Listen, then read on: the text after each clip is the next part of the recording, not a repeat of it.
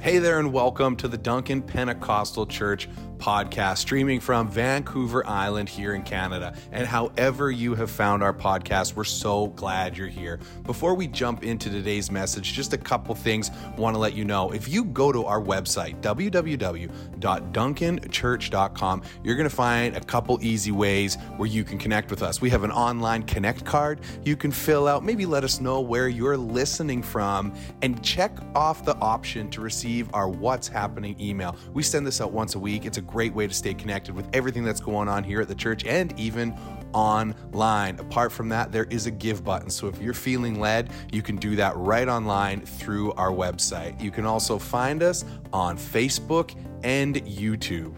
We are so glad you're tuning in, and we are believing that God's going to do something special in you through today's message. Enjoy.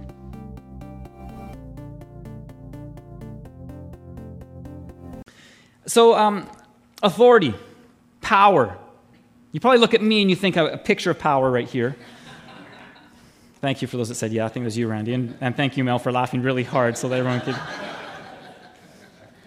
But this world it tends to run on authority and power. Is that not what we see? That the whole world kind of established on this in many ways. You look at this war that's currently going on. They're fighting over who would have the authority, the power. I actually recently read about a police officer that was exercising his authority. He was sent to search a farm that they had been given a tip that there was an illegal grow-op on the property, and so he showed up at this farm, and the farmer was actually quite bewildered. He was shocked with, what? And he says, well, basically, listen, feel free.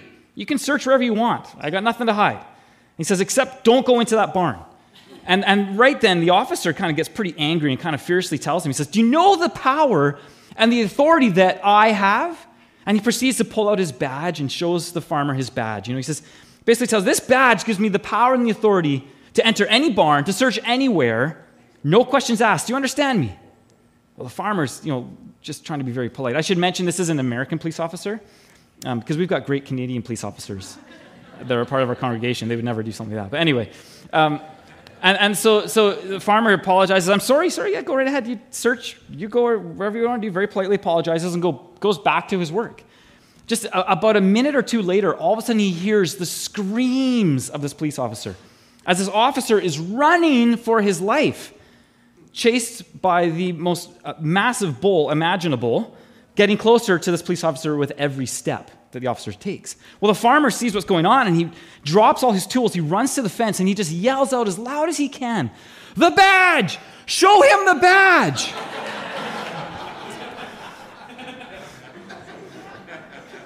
Authority can be good when it's used correctly.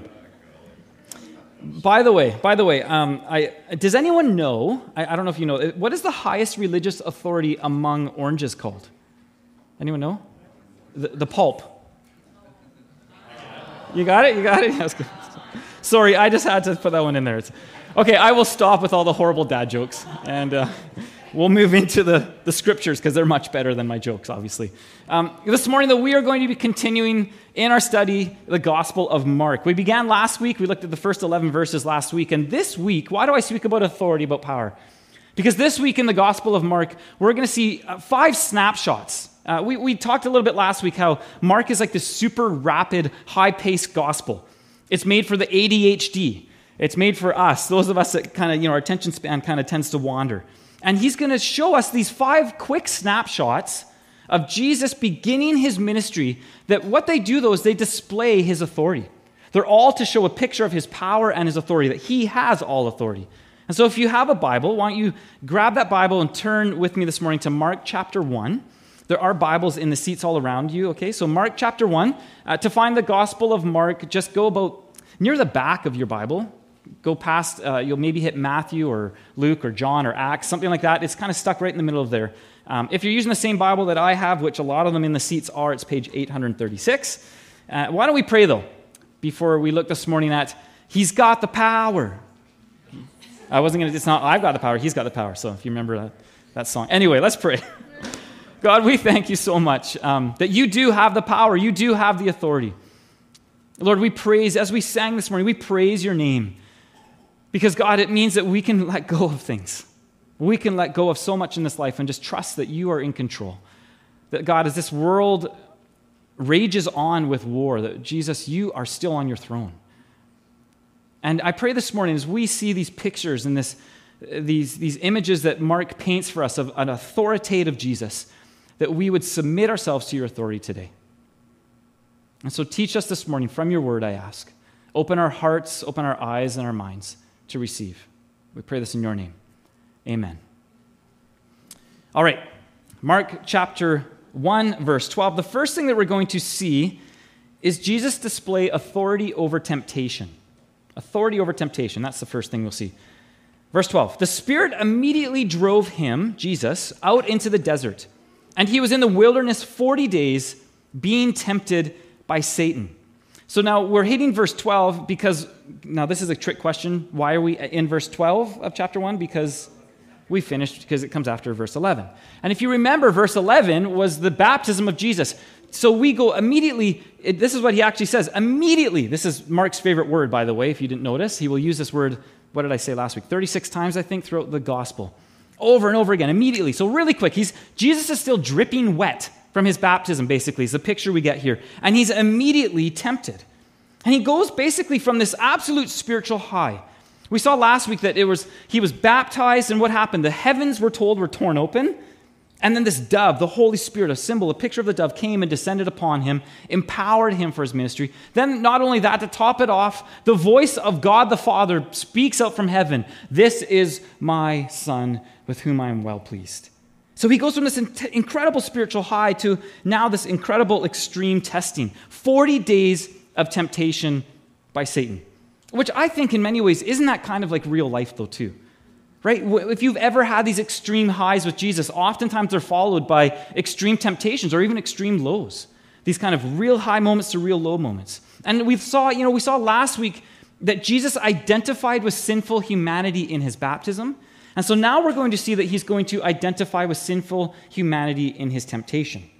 And we need to understand that it wasn't just 3 temptations. That's how we tend to think of it, because the Gospel of Matthew and Luke both describe the temptation of Jesus with these 3 specific things that Satan tempted Jesus with. But Mark's Gospel, he simplifies everything. We saw this last week, that his Gospel is kind of like less talk, more action. And so there's very little talk and dialogue that goes on, very, very kind of little snapshots. And so with Mark's Gospel, he doesn't mention 3 temptations. Instead, he uses a specific word, the verb being tempted, which speaks of continual. In the Greek, it's a continual temptation that he was facing from Satan. Satan won't give up, if you know that, if you've ever experienced temptation. Satan doesn't, he's like, I'm going to keep trying. And sometimes when we read about the temptation of Jesus, we have this idea that it's like, well, you know what? Jesus wasn't really tempted like we are, though. You ever thought that or felt that? I mean, let's be honest. We all kind of go, well, he's Jesus, right? Don't you kind of have that feeling sometimes? Well, he's Jesus. He's God. We need to remember that he, yes, was fully God. He had to be fully God to pay the price for our sins. But don't forget that he laid aside his divine rights, his privileges, his powers of godhood, if you want to put it that way. Well, he was on the earth. He didn't carry any of that with him. Came fully, we saw last week, as a baby, went through puberty and pimples, the whole works. Faced life just like us. In fact, his temptations, I would say his temptations were probably even worse than the temptations we face. I think his temptation was harder, was probably more difficult, because if you think about it, when we're tempted, anybody here ever been tempted? There's like 6 of us that have ever been tempted. The rest of you are not even human. But during our temptations, you know this. When we're tempted, now how many, let's be honest here, how many have ever given into temptation? Oh, there's a little more honesty there. Okay, so some of you are a little more real. When we're tempted, you feel the pressure and the crushing weight of the temptation. When you give into temptation, what happens? Is the pressure still there? Is it still there? No, it's gone. Because you gave into it. The temptation, it fades. The pressure and the push to do whatever it was that you were tempted to do is all of a sudden released. And it's kind of like it's gone. The weight is gone.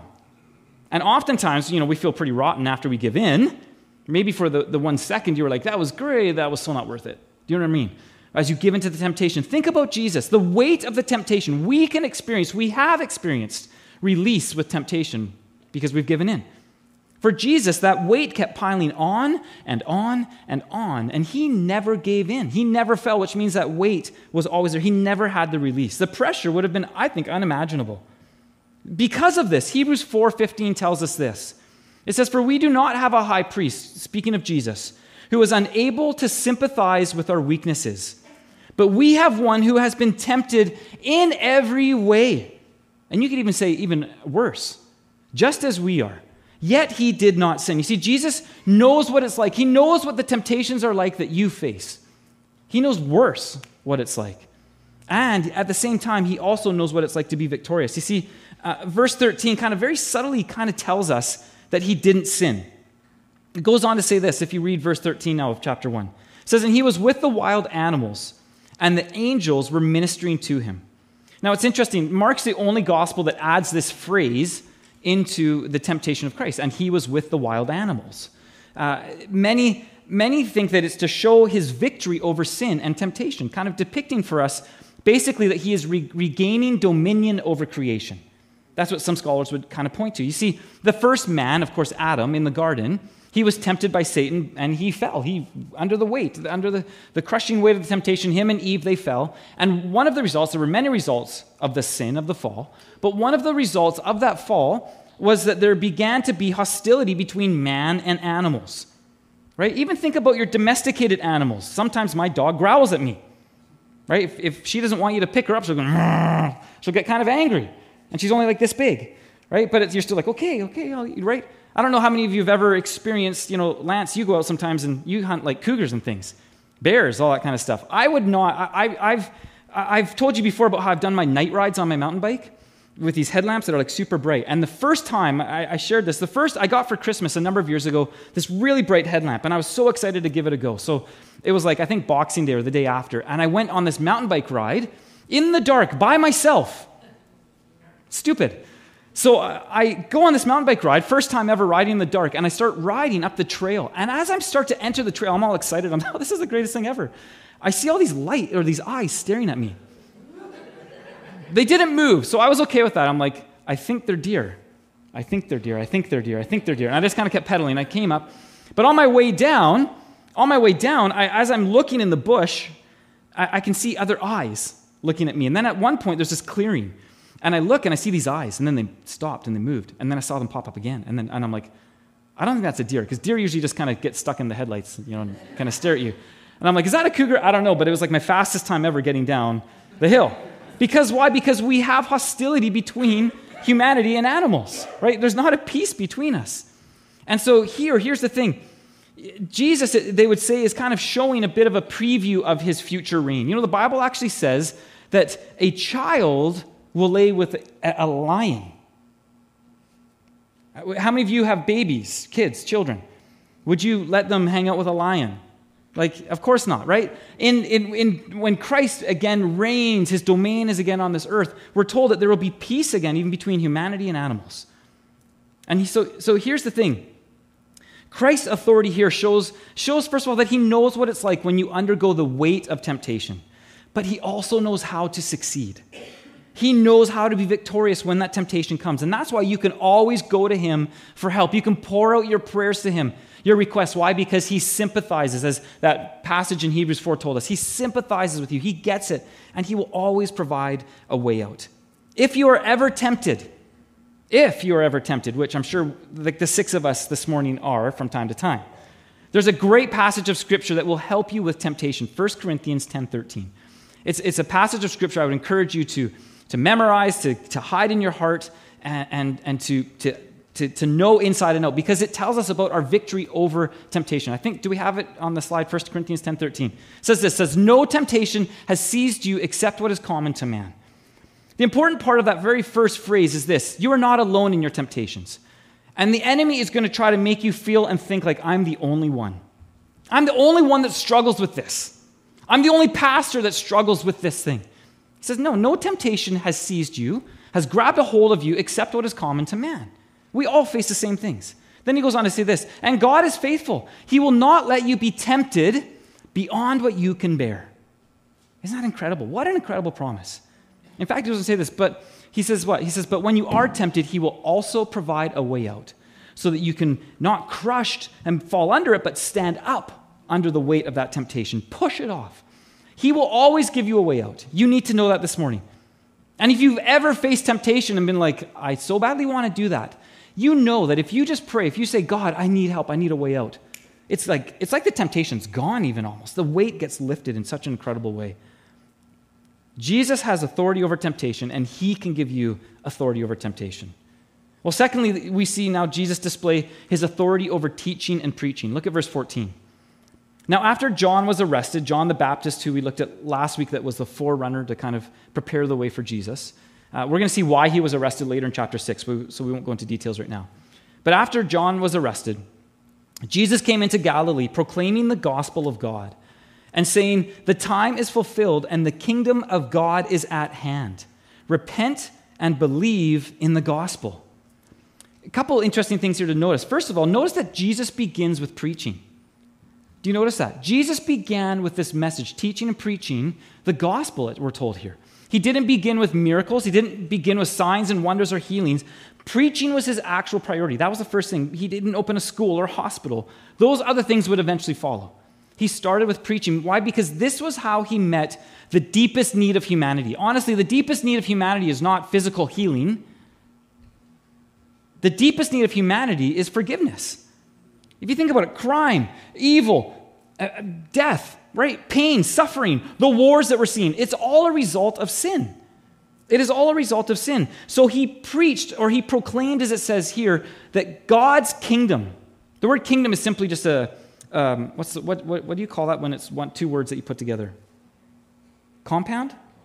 Okay, there we go. It's a compound word. Okay, there we go. King and domain. You put them together and it's kingdom. And he's basically saying this, that the king's domain is now on earth.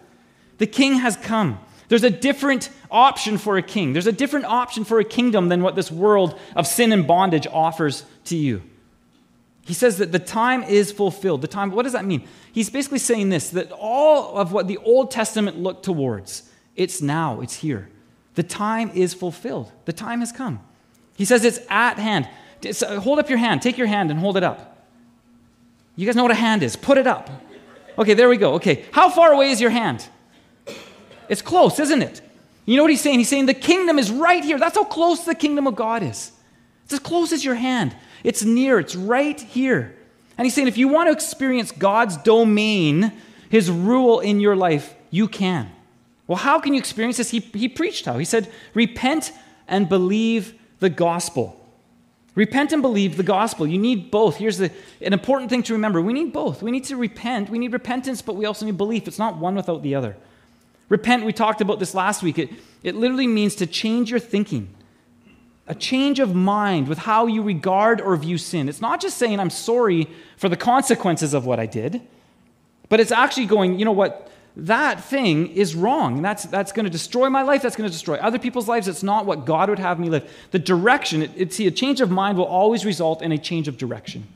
And the Lord's direction, the direction the Lord wants you to move in, is not the same direction that the world wants you to live in. And so he says you need to change that. You need to change the direction that you're going. It's not the way of this world. God's got a new way for you to live. So repentance, he says, change how you're living. But it's not just repentance, because if it were just repentance by itself, you would just probably end up feeling all this remorse and sorrow, maybe even guilt. And that's not going to help you. And so he says this, not just repent, but also believe the gospel. The gospel, just simply translated as, it literally means good news. And the simplest form of that is just that it's the good news of the death of Christ and the resurrection of Christ. This says that you can have payment made for your sin and you can experience new life in him.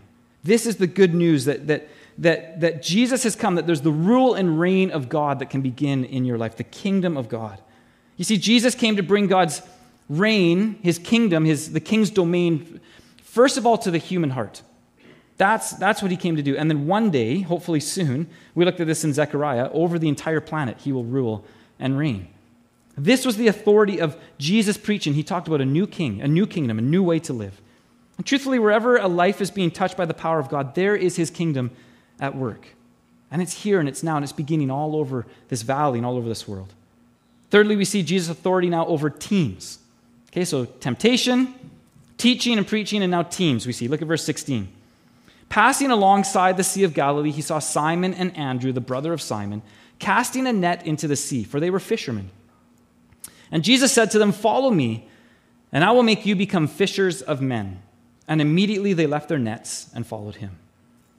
Now, just a little heads up here. We know from John's gospel that this was not the first time that Simon, who became Peter, changed his name to Peter, Jesus changed his name later on, that Simon and his brother Andrew had met with Jesus. Sometimes we read the Gospels and it sounds like that, it's kind of like Jesus is just walking along and it's like just see somebody, he's like, "Hey, you, follow me."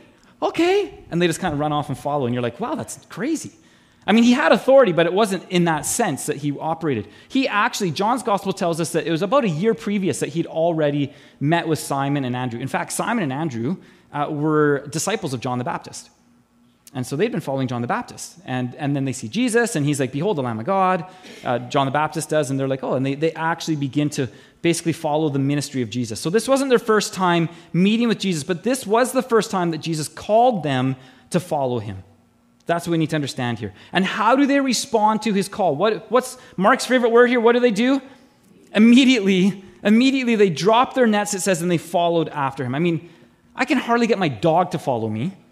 I definitely don't walk always in the authority of Jesus. But these guys, he calls them, and they just drop everything and begin to follow. Which is really, if you think about it, is that not the minimum requirement to following Jesus? Drop everything, give everything up, and follow him. But I think what's really strange here is, think about Jesus. He's going to be a traveling preacher. That's basically what he's going to do. That's what his ministry will be doing. And where does he build his team? He's building a team around him, and he starts with fishermen. Do you not find that kind of strange? I find it really strange. I mean, if it were me, if I'm thinking this is my ministry is going to be going out and doing preaching, I'm going to be an itinerant, which means traveling around preaching, I would probably, first of all, my first stop would probably be the seminaries, right? I'm going to pick some really smart theological people because there's probably going to be some really tough questions that come along that people ask, and I'm going to be like, I don't know. They can help you. They are the brainiacs about the Bible. So I'd probably start with the seminary. That's where I'd go first, probably. Then I'd probably be thinking something along the lines, like this tour that I'm about to embark on is going to be fairly costly. So I'm going to need somebody I need somebody with some deep pockets. I need somebody that's got some pretty deep wallets that they can write some big checks to support this and help kind of continue with what we're doing. So probably the second place I would go is finding some sort of Christian business person. I'd probably look for Jim Pattison. So I'd go and find. I'd be like, "Hey, Jimmy, can you come help me out here?" So I'd go to a seminary. I'd find some good Christian businessmen. And thirdly, I'd probably even think like, okay, this we know from Jesus' ministry that it wasn't always the safest, was it? So I'd probably want some sort of bodyguards. If you think about it, you probably need somebody to keep you safe and protect you because you're going to be speaking. He's going to be ruffling some feathers. There's going to be people that aren't going to be totally happy with what he's saying. And so I'd probably try to find some, like Christian CrossFitters or something like that, like Dave Longchamps, who's usually in our second service, whose arm is like bigger than my whole body. But like that's kind of, or who I'd actually probably go for? Do you remember Jake the Snake? Anyone remember Jake the Snake Roberts? Hulk Hogan? Hulk Hogan's even professed the faith in Christ now? These are Christian wrestlers. So this is who I'd find. But Jesus starts with fishermen. He doesn't go to a seminary. He doesn't find some rich Christian guy. He doesn't find some strong Christian men or women. I won't talk about my wife right now that's strong because she'll get after me. So he just starts with fishermen. He goes straight to the fishermen. Because, here's the thing. Jesus wasn't looking for ability. And I think this is so where I get very confused. He wasn't looking for ability. He was looking for availability. That's what Jesus wanted. He just was, and he still looks for the same. He calls, and we just need to follow. That is all that our responsibility is. I've heard responsibility, the word described this way. It's just simply our response to God's ability. It's not about being able, it's about being available. It's not about being responsible in any way except for going, I'm going to respond to what you are calling me to do. Everything else is up to him. We just have to answer his call and follow. You see, he didn't choose them. He definitely didn't choose me or you for who we are, but for what he can do through us. That's the bottom line. And he's not done. Look at verse 19. He goes on, it says a little farther, he saw James, the son of Zebedee, and John, his brother, who were in their boat mending their nets. And immediately he called them, and they left their father Zebedee in the boat with the hired servants and followed him. It's kind of interesting because Simon and his brother Andrew were fishing, but we're told here that James and John, he specifically finds them mending their nets. kind of interesting. We can't read too much into it, but I do think it's interesting that Simon and Andrew became fishers of men. And I kind of wonder, maybe James and John became menders of men. If you think about it, I think it kind of shows a little bit about how God uses us. If you even think about church history, we know that the Apostle Peter became a very fiery evangelist, a fisher of men. Yet if you think about the Apostle John, he was known as, do you know what his title was? The Apostle of Love. That's how he was described. He wrote letters that encouraged the church to build them up. In fact, what was one of his main themes of his letters was always a call to love one another. Isn't that kind of interesting? You see, Jesus calls both fishers of men, but he also calls menders of men. I really like what Sandy Adams says about this passage. He says, Jesus took their natural occupation and gave it spiritual significance. If you like to fish, I'll let you fish for men. This is how he calls us. He redeems our ordinary ambitions. If you play music, or you're athletic, or good at business, he'll employ your interests and redirect them in ways that bring him glory. Like to sing? You can sing his praises. Isn't that the truth? All we have to do is answer his call to follow, and he will take whatever you're passionate about, and he can transform it and use it for his glory to build his kingdom. Just follow him. The rest is up to him. Well, fourth, now we see Jesus' authority over teachers.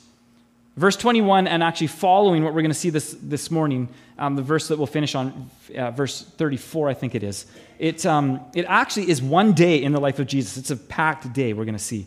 Verse 21 begins, and they went into Capernaum, which Capernaum actually became the headquarters of Jesus' ministry. And it says, immediately on the Sabbath, he entered the synagogue and was teaching.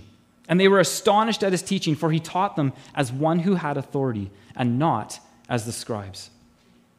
You see, it's interesting, the scribes, they recognize something different about this Jesus than what their scribes. The synagogues, it was kind of like this small church meeting place. So they had the temple, but then cities would have synagogues where there was, I think you had to have 12 Jews or something like that, and then you could form a synagogue. And anybody was welcome to teach in the synagogues. And so Jesus, we're told, would teach there. But the scribes, the people that would, write out the law of Moses, they were often the teachers in the synagogue. And those that were present, they recognized there's something different. They actually say that there's an authority to this Jesus. There's something different about the way that he teaches. And we actually know from Jewish historians that how the scribes would teach is they would teach very much by saying, they would quote other people. So they would read a passage of Scripture, and then they would say, well, Rabbi so-and-so says this about this, and Rabbi so-and-so says this, and Rabbi, so-and-so says this. And then if you ask them a question, well, what does it mean? And they'd be like, well, Rabbi so-and-so said, right? And there was nothing in themselves. They just quoted other people, talked about what other people said about the word. They had no authority in themselves. Well, Jesus, on the other hand, we know, because of his teaching in the other Gospels, he taught with authority.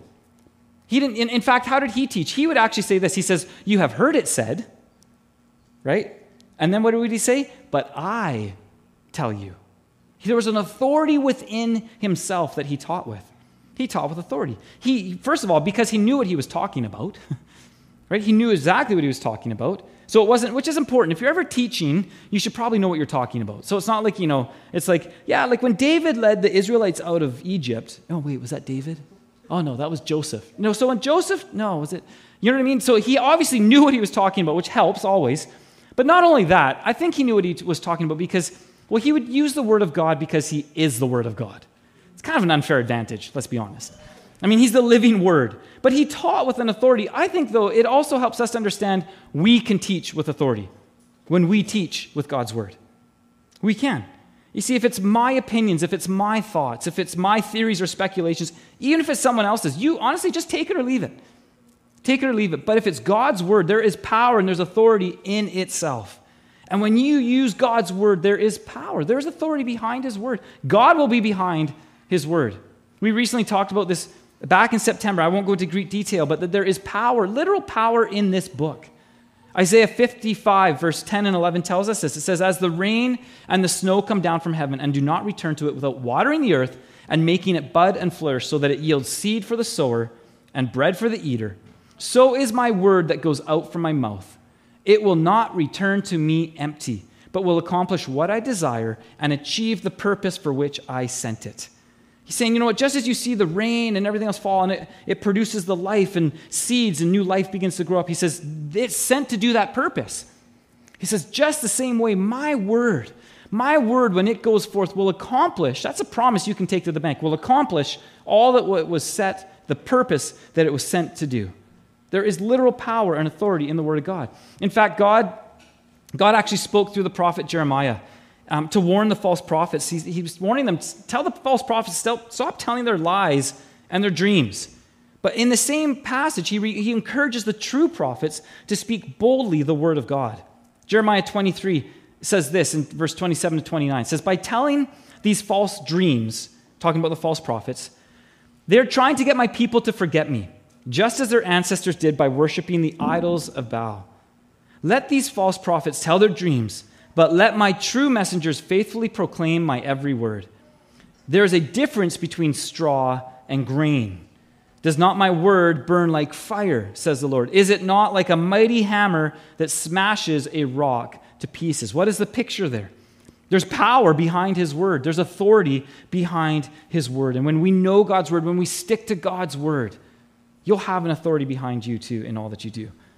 Well, finally, we see this, that Jesus has authority over troubles and trials. So this is the same day. We start off in the synagogue, and then we read this, verse 23. And immediately there was in their synagogue a man with an unclean spirit. And he cried out, what have you to do with us, Jesus of Nazareth? Have you come to destroy us? I know who you are, the Holy One of God. But Jesus rebuked him, saying, be silent and come out of him. Listen, if a demon says the right things, Jesus teaches us here, just don't listen to it. He's saying the right things, is he not? He is. But what does he do? He just shuts it up. Don't listen. Don't listen. Verse 26 goes on, and the unclean spirit, convulsing him and crying out with a loud voice, came out of him. And they were all amazed, so that they questioned among themselves, saying, what is this? A new teaching with authority. He commands even the unclean spirits, and they obey him. So they recognize again this authority that he has. You see, exorcists, people that would exorcise or cast out demons, weren't actually uncommon in Jesus' day. They were actually quite common. So what Jesus did wasn't necessarily extraordinary, or new, I should say. It was extraordinary because it actually worked. It didn't really work with the others. What was extraordinary was how Jesus did it. You see, they had all kinds of elaborate ceremonies and ways that they would cast out a demon. They would take like the roots of a plant and they would apply it to this special ring, and then they would take that ring and they'd wave it under. We know this from history that they would wave it under the nose of the person, and then it would be like it would suck the demon out, and weird stuff like this. They had these crazy speculations, this hocus pocus kind of superstitious stuff that I'm sure the demons just laughed at, obviously. And what was Jesus' trick or his ceremony to cast out the demon? What does he do? He just tells it to shut up and get out, basically. That's all he does. Why? Because he has all authority. He has the total and final authority. It's all in him. We need to know this, that today, you know what, there is nobody that needs to feel oppressed by demons. We do not. You may be here and you may feel under attack from time to time from the demonic realm. You do not need to feel harassed or attacked. Make no mistake, Satan has power. There is a real devil. There is real demons, but we do not need to fear. You know, often we have this idea kind of like a hierarchy of power, where we kind of would say, you know, God obviously would be at the top. If God's not at the top, then he's not God, obviously, right? He needs to be at the very top, all powerful. There can be nothing more powerful than God. That's what would obviously define him as God. So we'd put God at the top, and then oftentimes we kind of go, well, the demonic realm, there's power, there's real power there. And so we kind of put God at the top, and then we put Satan underneath God. And then we'd say, you know, and then underneath there, I'd probably say, you know, like, I'm not as strong as Satan, so it'd probably be like myself. Christians would kind of be next. And then maybe unbelievers or the rest of kind of creation in the world. But that's not what Scripture teaches us. That's not what Scripture tells us. Look at Ephesians chapter 2, verse 6. It says, and God raised us up with Christ and seated us with him in the heavenly realms in Christ Jesus. Now, if we all agree that Jesus, God, is the highest above all, right? We would all agree that, I hope. And then he tells us here, where are we seated? Where are we placed? We're seated with Christ. Do you know what that says? Do you know what that teaches us? We have authority over Satan. We have dominion over Satan. We have authority. If we are seated with Christ, who is above Satan, we are seated and rule above Satan. We have authority over the powers of darkness. We do not need to fear the demonic. We aren't to trifle with it, not to play with it, of course, but we do not need to fear it. Look at the result now of the display of this power and authority that Jesus exercises here. Verse 28. And at once his fame spread everywhere throughout all the surrounding region of Galilee. So you see this in the synagogue, this demon cast out, the preaching and the teaching with authority. And all of a sudden, news is getting out. There's a new sheriff in town. It's basically what's going on. And immediately, he left the synagogue, verse 29, and entered the house of Simon and Andrew with James and John. Now, Simon's mother-in-law lay ill with a fever, and immediately they told him about her. Well, this is pretty great because the disciples just don't go to the synagogue with Jesus. What do? They bring Jesus home with them. That's, I think, a great picture for all of us. It's probably a question we all need to kind of ask ourselves. Do we just leave Jesus at church sometimes? Or do we bring him with us wherever we go? But not only that, look at what they do when there's trouble. What did verse 30 say? At the very end of verse 30. Simon's mother-in-law has a fever, and what do? What do? Read it there. The end of verse 30. They told Jesus. They immediately told Jesus about the problem. And I wonder, how different would things be in our lives if we took the same practice and just simply told Jesus about the issues that are going on in our life?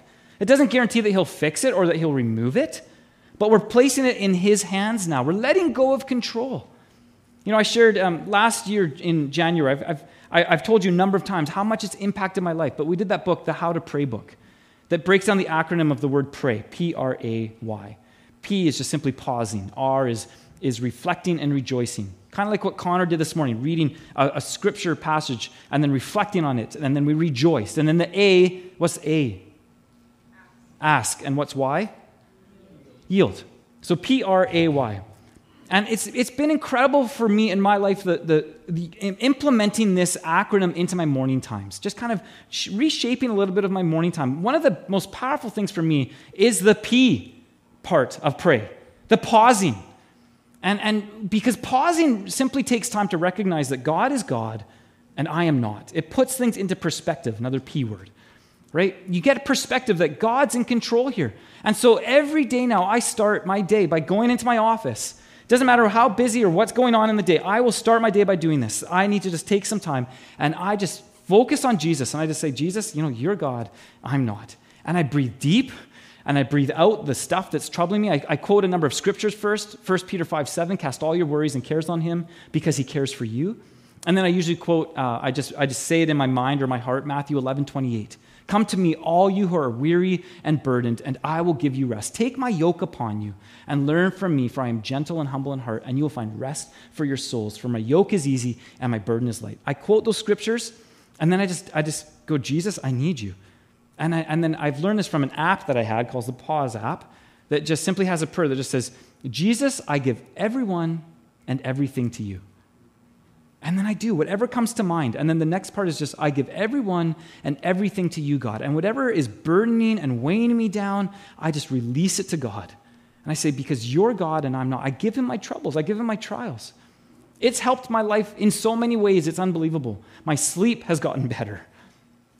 My day, the stress in my life has gotten way more diminished because I'm giving it to God. It's what they do here. They give it to him. Because Jesus has all the authority. They let it go. Philippians 4:6-7 promises us this, that you can experience the very peace of God. Right? It says, don't be anxious about anything. But what are we supposed to do instead?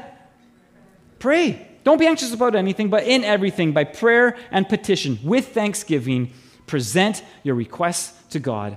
And then what does it say? The peace of God, the very peace of God that transcends all understanding, will guard your hearts and your minds in Christ Jesus. Why? Because Jesus has all authority. It's kind of like the old hymn, what a friend we have in Jesus. And what does it say? Oh, what peace we often forfeit. Oh, what needless pain we bear, all because we do not carry everything to God in prayer. It says it so simply. James 4:2 puts it even simpler. You don't have because you don't ask.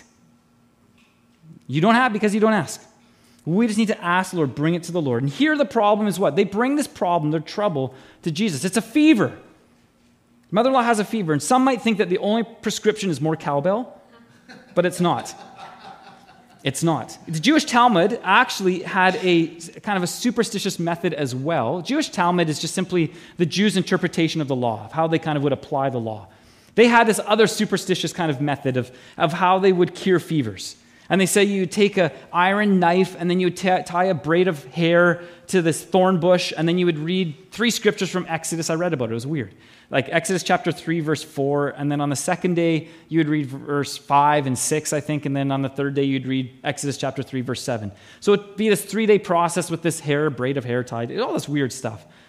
And then you would have this formula that you kind of pronounce, this kind of abracadabra, and voila, the fever is supposed to be gone. 3 days. I mean, probably what happened is the person died, right, before it ever, it's like, oh, they died. I didn't have time to finish the thing. The formula wasn't ready yet. It takes 3 days. Or they just got better because a 3-day fever is pretty serious, and usually it breaks, after a couple days. So weird stuff. Jesus doesn't need to wait 3 days. He doesn't need to hope in some sort of superstition. Look at verse 31. They say, mother-in-law's she's sick, she's got a fever. What does Jesus do? He came and took her by the hand and lifted her up, and the fever left her, and she began to serve them. That's it. He just touches her, takes her by the hand. That's all he has to do. Why? Again, because he has all authority. That's all he has to do. He's got all authority, and she's healed. But his day still isn't done. Started in the synagogue in the morning. Now look at verse 32. That evening at sundown, they brought to him all who were sick or oppressed by demons. And the whole city was gathered together at the door. And he healed many who were sick with various diseases and cast out many demons. And he would not permit the demons to speak because they knew him. The bottom line is this: diseases, demons, it makes no difference. All of it is under the authority of Jesus. And all we have to do, I love the picture here. Did you see that? They just brought all these people to him. That's all we have to do. Bring these needs, whether it's ourselves or others, just be a vessel that God can work through. It's incredible. These first 34 verses of chapter 1 in the Gospel of Mark, it takes 8 full chapters in Matthew's Gospel to accomplish what we just went through in 34 verses. So he talks about the forerunner for Jesus. He talks about his baptism, his temptation, his preaching, his call of his first 4 disciples, the exorcising of a demon, the healing of a sick mother-in-law, a multitude of other healings and exorcising of demons. 8 chapters in Matthew's Gospel takes 34 verses in Mark's Gospel. Doesn't even finish chapter 1, and he's already done. And this is what we talked about last week. Mark just gets to the point. And he wants us to see here Jesus as the servant of God. Again, this key theme through the Gospel of Mark. Jesus as the servant of God. But this morning, what he's wanting us to see is more than just a servant of God. He's a servant of God with all the authority of God. That's what he's getting at here. He is the servant of God with the authority of God. And he still has that authority today. Right here, right now. And I want to challenge you this morning. Don't question his authority. Let it be real in your life today. And I want to close. I want to bring us to Jesus this morning because it's all that I can do. I want to bring us to Jesus. If you're bound in sin, if you're unable to resist temptation, submit yourself to Christ's authority. If you're needing a new king, a new kingdom to come under his authority. If you need a new purpose, a new calling in life, listen for his call, answer his call, bring yourself under his authority. If you're harassed by demonic influences, if you need freedom, Jesus is here to give you freedom because he has all authority. If you're sick, if you're diseased, Jesus has the authority to heal. I just want to ask you, what is your need today?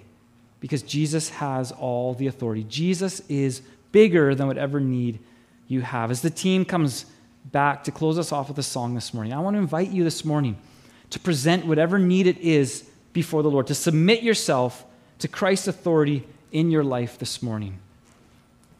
Maybe it's family that's your need. Maybe it's finances. Maybe it's pain. Maybe it's sickness or worries of some sort. I want to invite you to come. However we feel this morning that we need to do this, whether you need to join me up front, we months ago introduced what we call carpet time, just time to just intentionally spend with the Lord, to lay these things down at his feet. If you want to come and just seek the Lord in prayer and say, God, I want to submit these things to your authority. I want to submit my life to you. I would invite you to come. If you want to take time at your seats and just kneel in prayer, whatever it would be, but let us use this time to say once again, God, I recognize, Jesus, that you are the authority in my life. Can we even just pray right now as we just prepare our hearts? Lord, you are the authority. You have the final say. Lord, whatever it is not too difficult for you. It's not too great for you. It's not too much for you to handle. So Jesus, this morning, maybe it's family members that burdens us and weighs us down, that causes us to lose sleep at night. Maybe it's finances. Lord, we want to just say right now, Lord, this is my trouble. This is my trouble, and I present it to you because you are bigger. You are greater.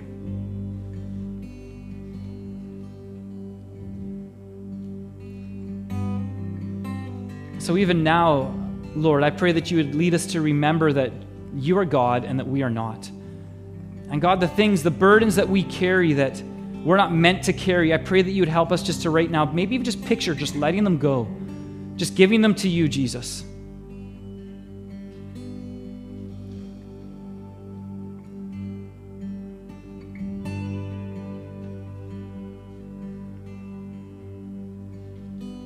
Just as I begin my morning time every day, Lord, I pray that prayer right now. I lead us all just to say, Jesus, I give everyone and everything to you. I give everyone and everything to you, God. What do you need to let go of today? What do you need to allow the authority of Jesus to rule and reign over in your life today? We give it to you, Lord. We give it to you, Jesus.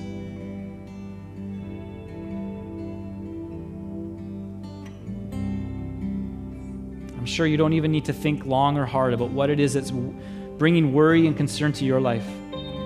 What it is that's causing you maybe not to sleep at night.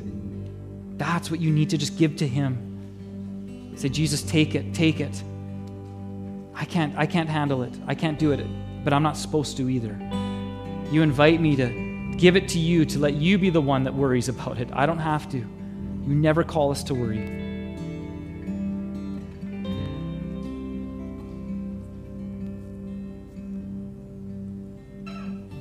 Thank you, Jesus.